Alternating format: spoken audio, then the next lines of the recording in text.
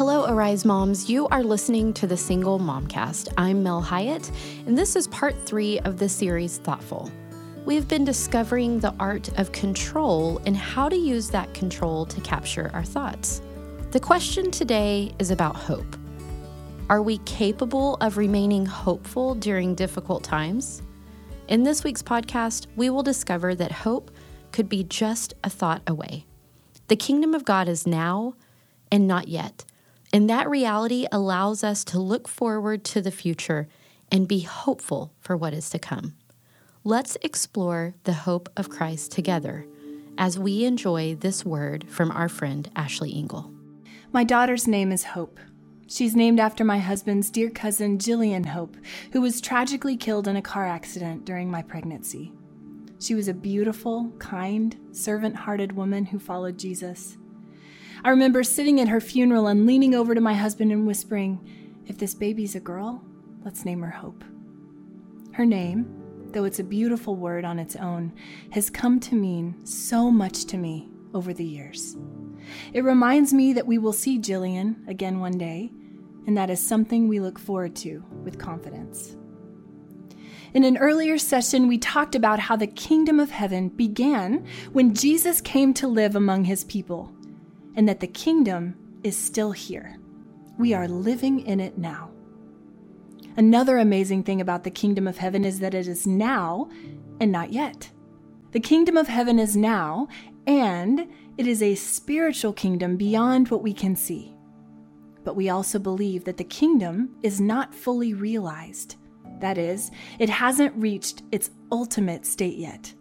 That will happen when Jesus comes back again, and it will be more amazing than we could ever dream. The people of Jesus should have the most hope-filled thoughts around, because this is just incredible. We should be a people of relentless hope, no matter what happens to us, because we know this. All of this earthly stuff, this isn't the end. The challenge for us is that the earthly stuff can be really hard and consuming. Sometimes we feel like the world is against us and it's hard to have hope. Turn with me now to the book of Acts, chapter 7.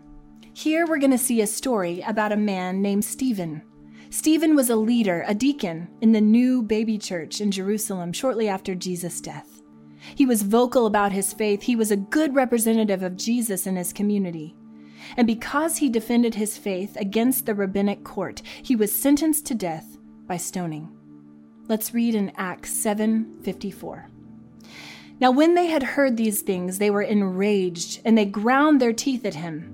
But he, full of the Holy Spirit, gazed into heaven and saw the glory of God, and Jesus standing at the right hand of God. And he said, "Behold, I see the heavens open, and the Son of Man standing at the right hand of God." But they cried out with a loud voice and stopped their ears and rushed together at him. Then they cast him out of the city and stoned him. And the witnesses laid down their garments at the feet of a young man named Saul. A quick side note here.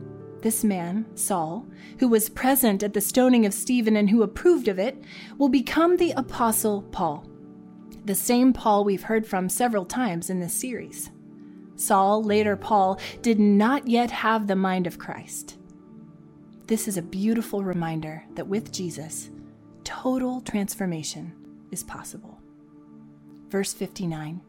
And as they were stoning Stephen, he called out, "Lord Jesus, receive my spirit." And falling to his knees, he cried out with a loud voice, "Lord, do not hold this sin against them." And when he had said this, he fell asleep.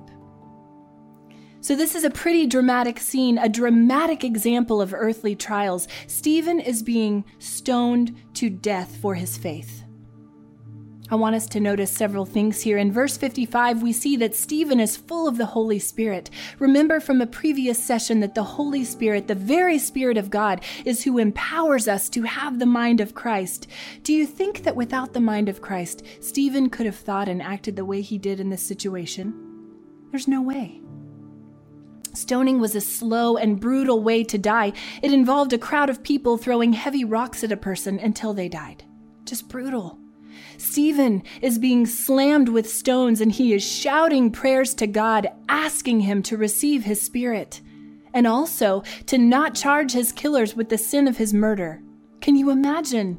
He definitely has the mind of Christ here, because Jesus did the same thing as he hung on the cross. Stephen is thinking hopeful thoughts here as well. In verse 56, he says, "Behold, I see the heavens opened and the Son of Man standing at the right hand of God."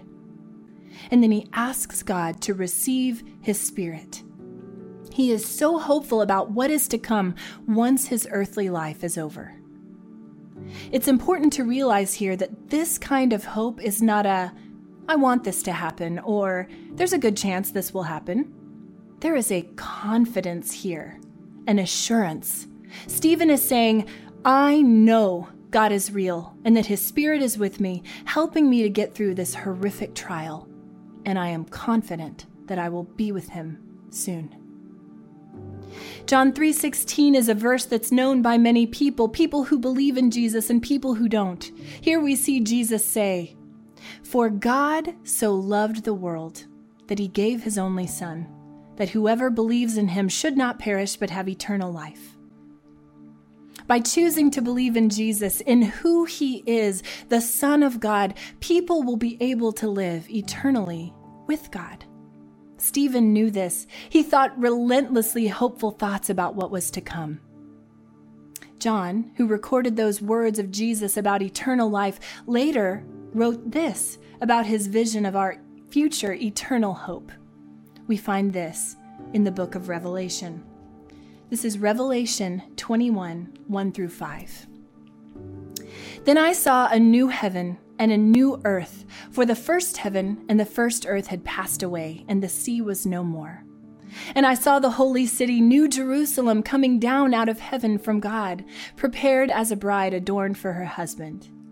And I heard a loud voice from the throne saying, 'Behold, the dwelling place of God is with man. He will dwell with them, and they will be his people, and God himself will be with them as their God.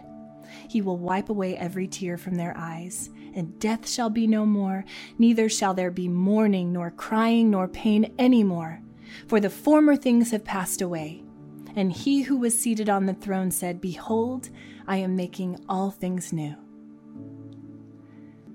As believers in Jesus, we can think confident, hopeful thoughts about the eternal life to come. A life in which all darkness will be wiped away in order to make way for a new heaven and a new earth.